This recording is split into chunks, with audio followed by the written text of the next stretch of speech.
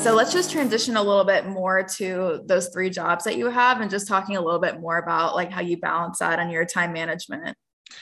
So that was rough at first. Time management is always something that, we're all human beings. We all get tired. We all need that energy refresher. But for me, it's really about finding something that motivates you. That's the main thing that pushes me. So, like right now, I'm tired. I may be tired. It's late, but you always have to find something that motivates you, whether it's the money, whether it's your family, whether it's, a goal that you have or something that you're seeking, whether that be starting a business, whether that be investing.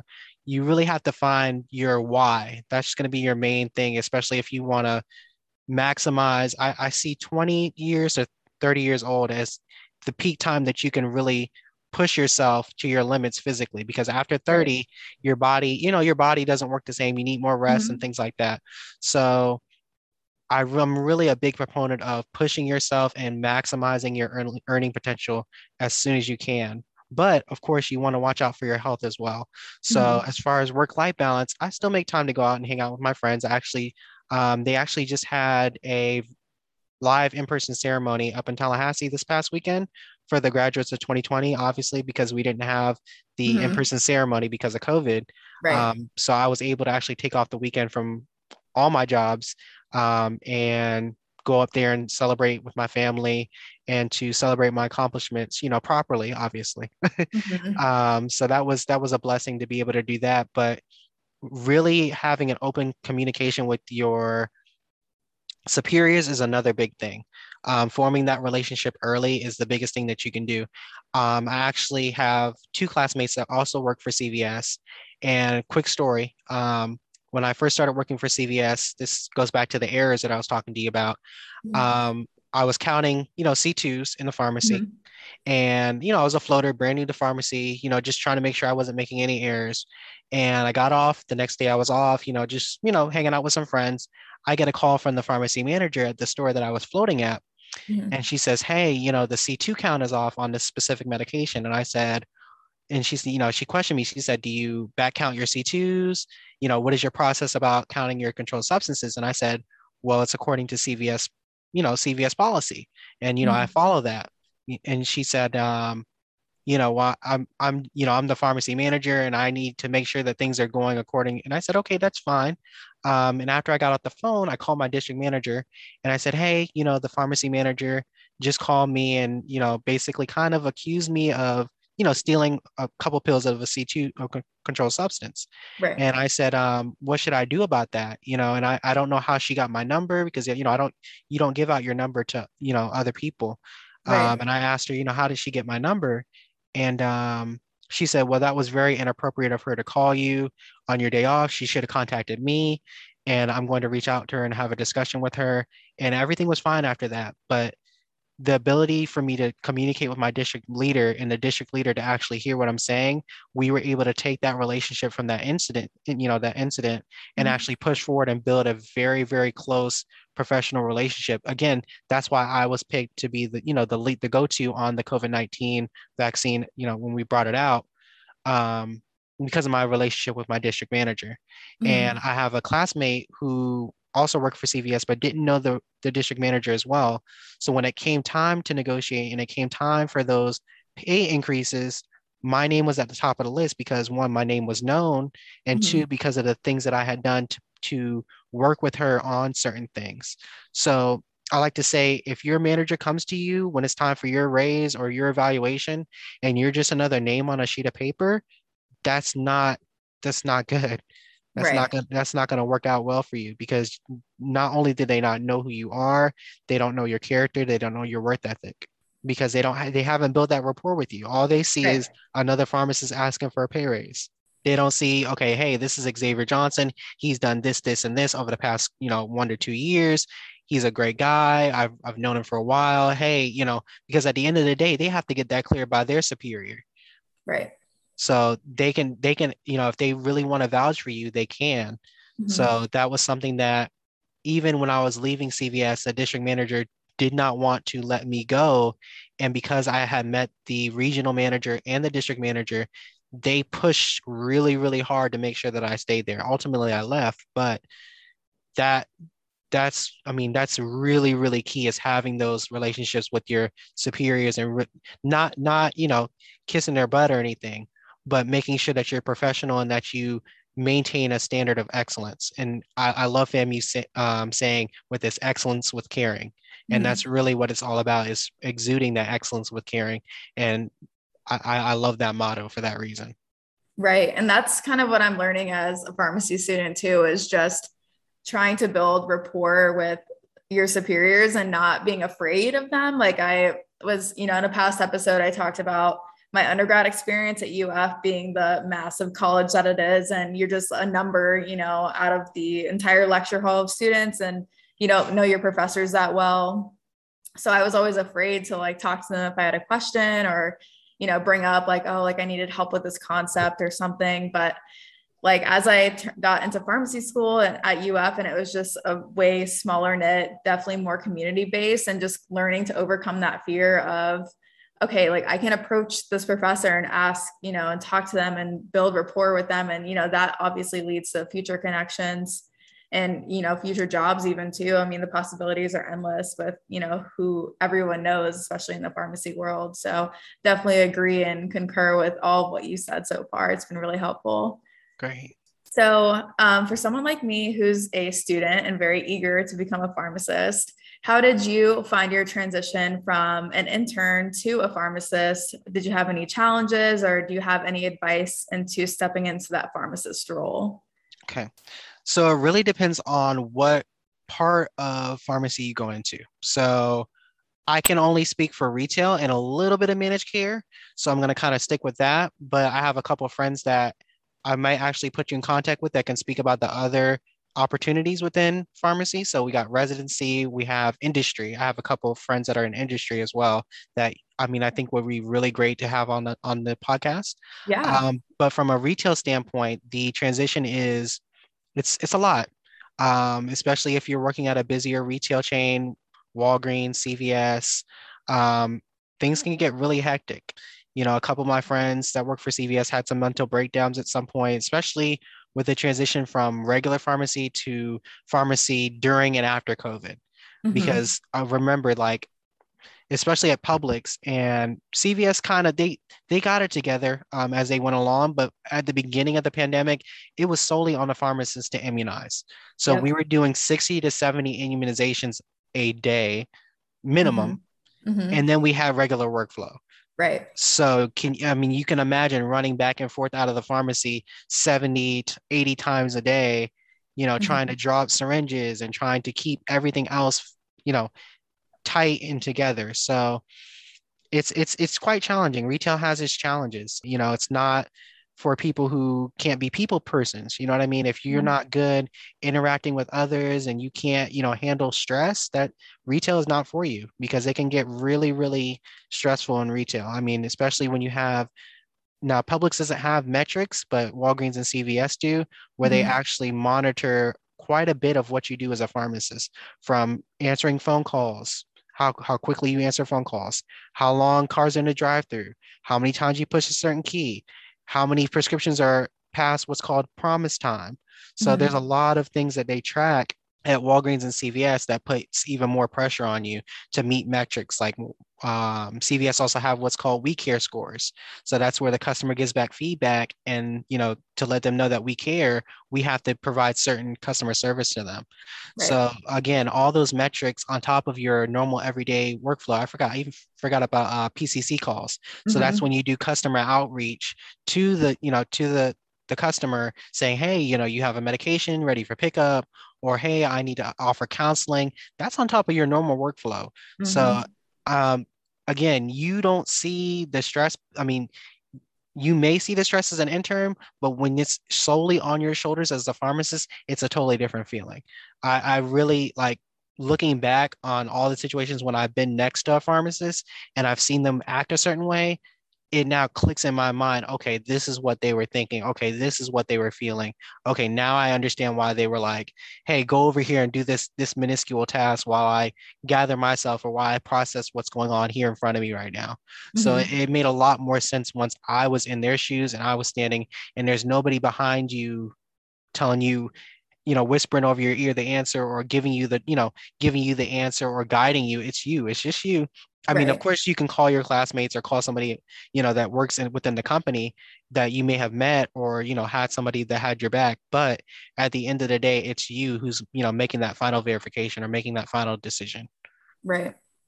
Yeah, and that's what I'm seeing now is I have the same sentiments with retail as you because I mean I've seen how even today the store I worked at was just absolutely insane.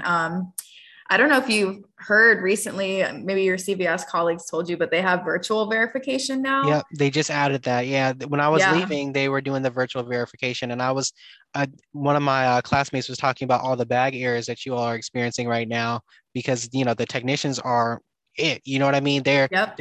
They're bagging, they're putting the pills in the bag, they're showing the, Mhm. the pills to the camera, like all of that is done there. And I'm like, I really, the only thing I don't like about that is me as a pharmacist. I like having the bag in front.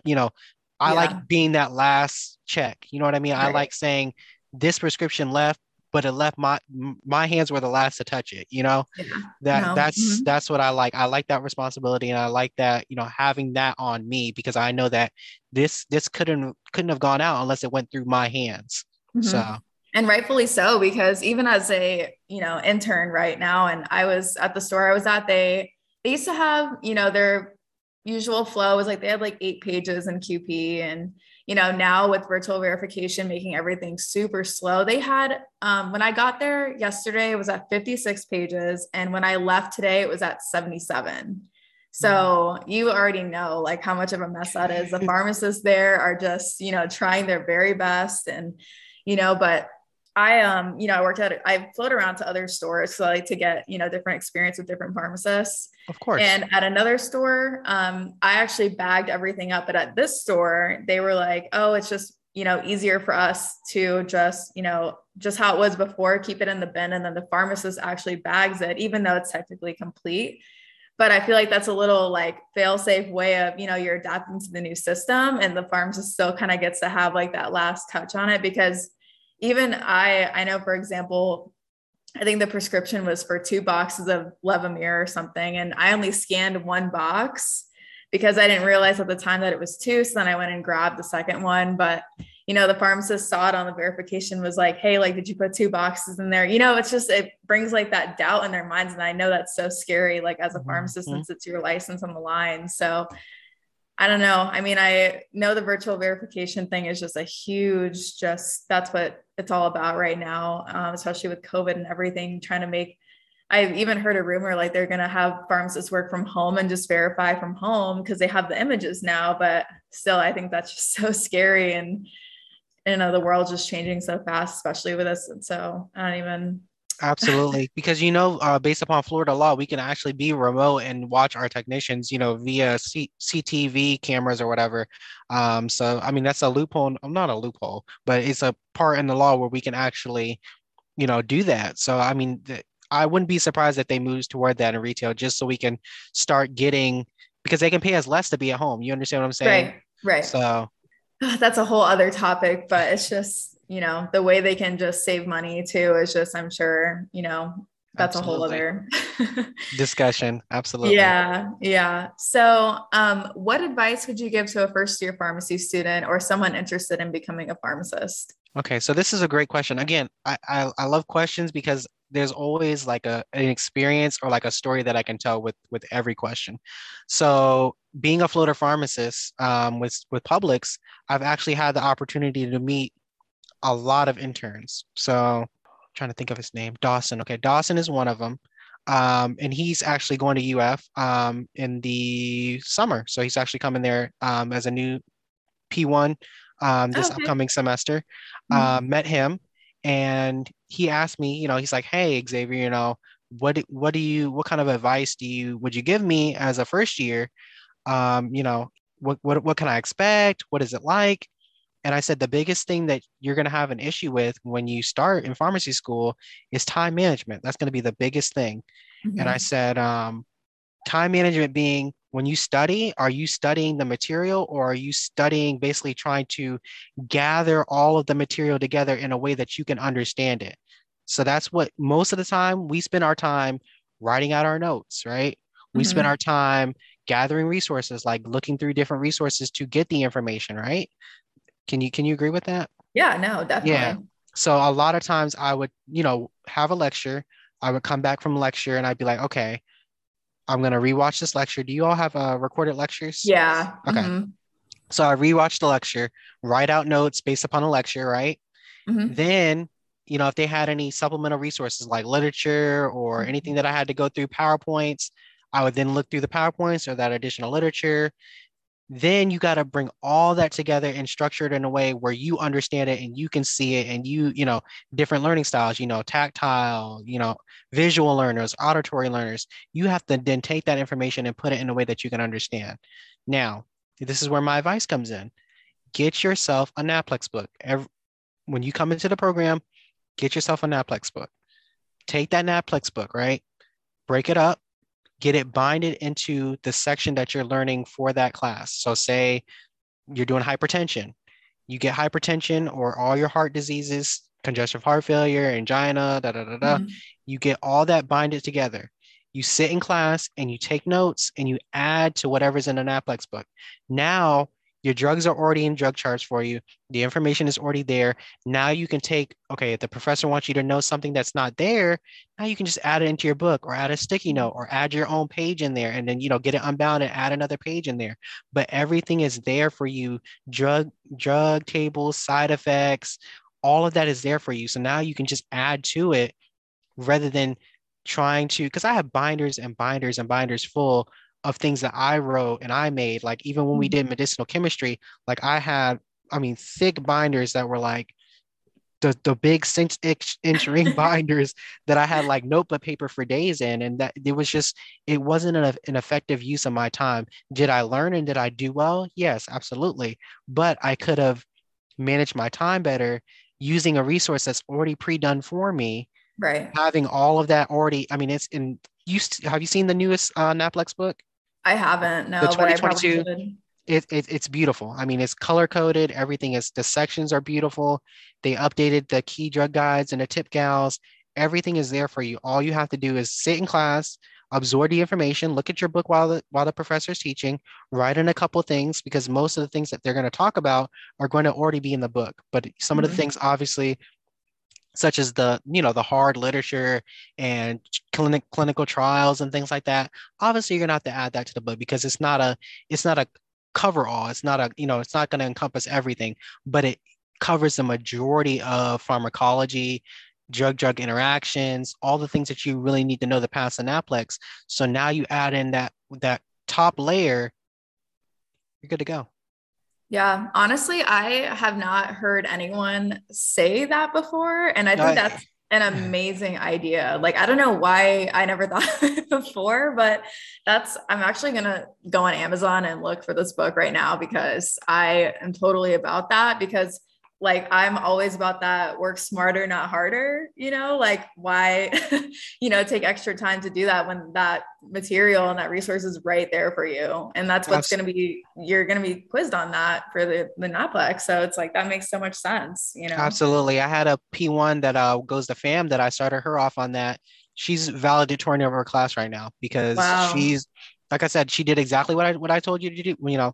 Take the book, unbind it, take that section of class with you. And she's done that the whole year. She had a 4.0 Wow. and she was able to be like class president. She was able to pledge in a sorority. It freed up so much of her free time that she was able to be like SNAFA president in her chapter, like all these extracurricular things that we think would be insane to do when you're in pharmacy school because of the work-life balance.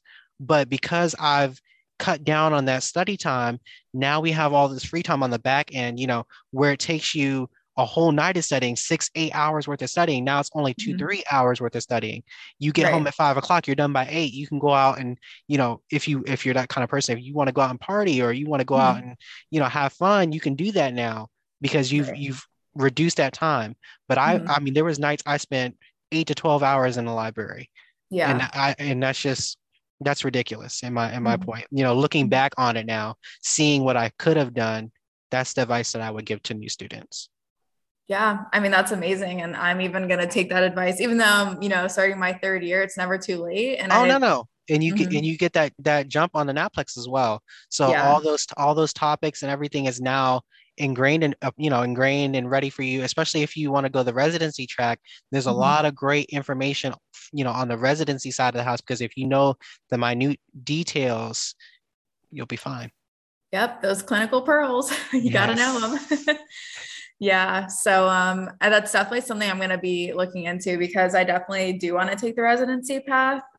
Just recently when I work at Leesburg Hospital and then I work at CVS, I've really just been, after each day, just reflecting on my shifts and kind of observing what the pharmacist role is in each of those because I'm thinking, hey, like, do I see myself here? Do I see myself there? And, hospital and retail are just completely different worlds. They are. And I'm just leaning definitely more towards the hospital side, just because the stress of retail just like gets to me a little bit too much as I've seen, I've been there for 3 years now, before, during, and kind of, well, during COVID again, I guess, but, almost after COVID, hopefully. But, that's just something that I'm starting to learn. So I'm definitely now starting to get more serious about what I want to do. So, all of this like really helps, kind of narrow down like my, career paths. So, Absolutely. so yeah. So do you have any questions for me since we're wrapping up the episode? So where do you see yourself in 5 years? What are your career goals as of now? I mean, obviously we know that those change and Mhm. things happen, but as of now, where do you see yourself in 5 years? That's the first question. And then the second question is going to be, what are you doing to make yourself competitive as a new graduate? So what kind of things are you looking forward to completing or doing with the remaining time that you have left in pharmacy school to make yourself, especially if you want to do a residency, Mhm. what steps are you taking to make sure that you're competitive, really?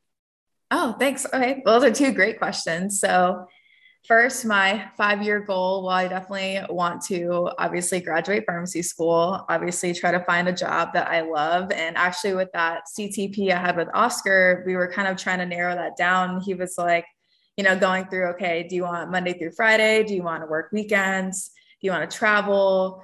Just going through different types of criteria that you would think and consider before applying for a job. So we kind of narrowed down a few that I'm going to look into now and try to consider. So there is, like a med safety pharmacist, med safety quality, oncology as well. Just, a few different options for me to look at since I'm still kind of early in my pharmacy, school career. So in 5 years, I guess I see myself hopefully getting into one of those jobs. I know at first you kind of start at the bottom and you kind of work your way up to one of those, even starting out as a consulting pharmacist. One of our directors at Leesburg, Dr. Heather Petrie, she, she started out as a consulting pharmacist. And, I actually am going to talk to her a little bit more about that when I see her next and just kind of figure out what that's like. Cause I know she was doing that at a long-term care facility. And she said, that was a pretty good gig. And, she's worked her way up and now she's like pretty high up in admin. So, there's things like that, I kind of see myself maybe going in that path. And then in terms of how I make myself competitive, well, I'm actually the president of our SNAFA chapter at UF Orlando. So that's really exciting. And I'm starting to form my vision since the school year is coming up of all the projects and things that I want to be a part of. I know that going to, the regional conferences and the national conferences are huge and, getting your name out there and connecting. And also just, locally in my chapter, just doing projects that, would get you known. And then also at work, Oscar has us do projects and I chose to do mine on, I'm kind of interested in like the pain management, even though I haven't taken that course yet, but I definitely want to, learn more about it. So I think Leesburg is starting an opioid stewardship committee. And I know it's kind of like in the works now, and especially with COVID and some stuff that happened at the hospital recently, that hasn't really formed yet. And I'm just kind of helping him with some background work, but he gives each intern their own project. And then, with the work that I've done for him so far, he wanted us to try to go to mid-year and do a presentation. So that's something, I'm not super familiar with yet. As a first year student, I was like, oh my gosh, like mid-year, what is that? I'm so scared. Like, I don't know what that is. But now that I know it's, something that will really help you be It known will. and recognized. Yeah. So that's something that I'm going to look into now is just, trying to work up towards that with a few other colleagues from work. Yeah, So, definitely. Make sure you all work together. I was blessed to be able to go to the one in Las Vegas, I think it was 2 years ago. But that one was great. I had a great time in Las Vegas and was able to really, really put myself out there. That was when I was in the middle of my hardcore going for residency. And mhm. so absolutely. That sounds really great, Rachel. I'm really proud of you. Yeah, that's Thanks. wonderful. Yeah. Well, thank you so much for joining us on this episode. And to our listeners, thank you. Absolutely. It was my pleasure. Thank you for listening to another episode of Capsule Production Podcast. If you enjoyed our episode today, please be sure to subscribe and look out for new episodes each week. Until next time.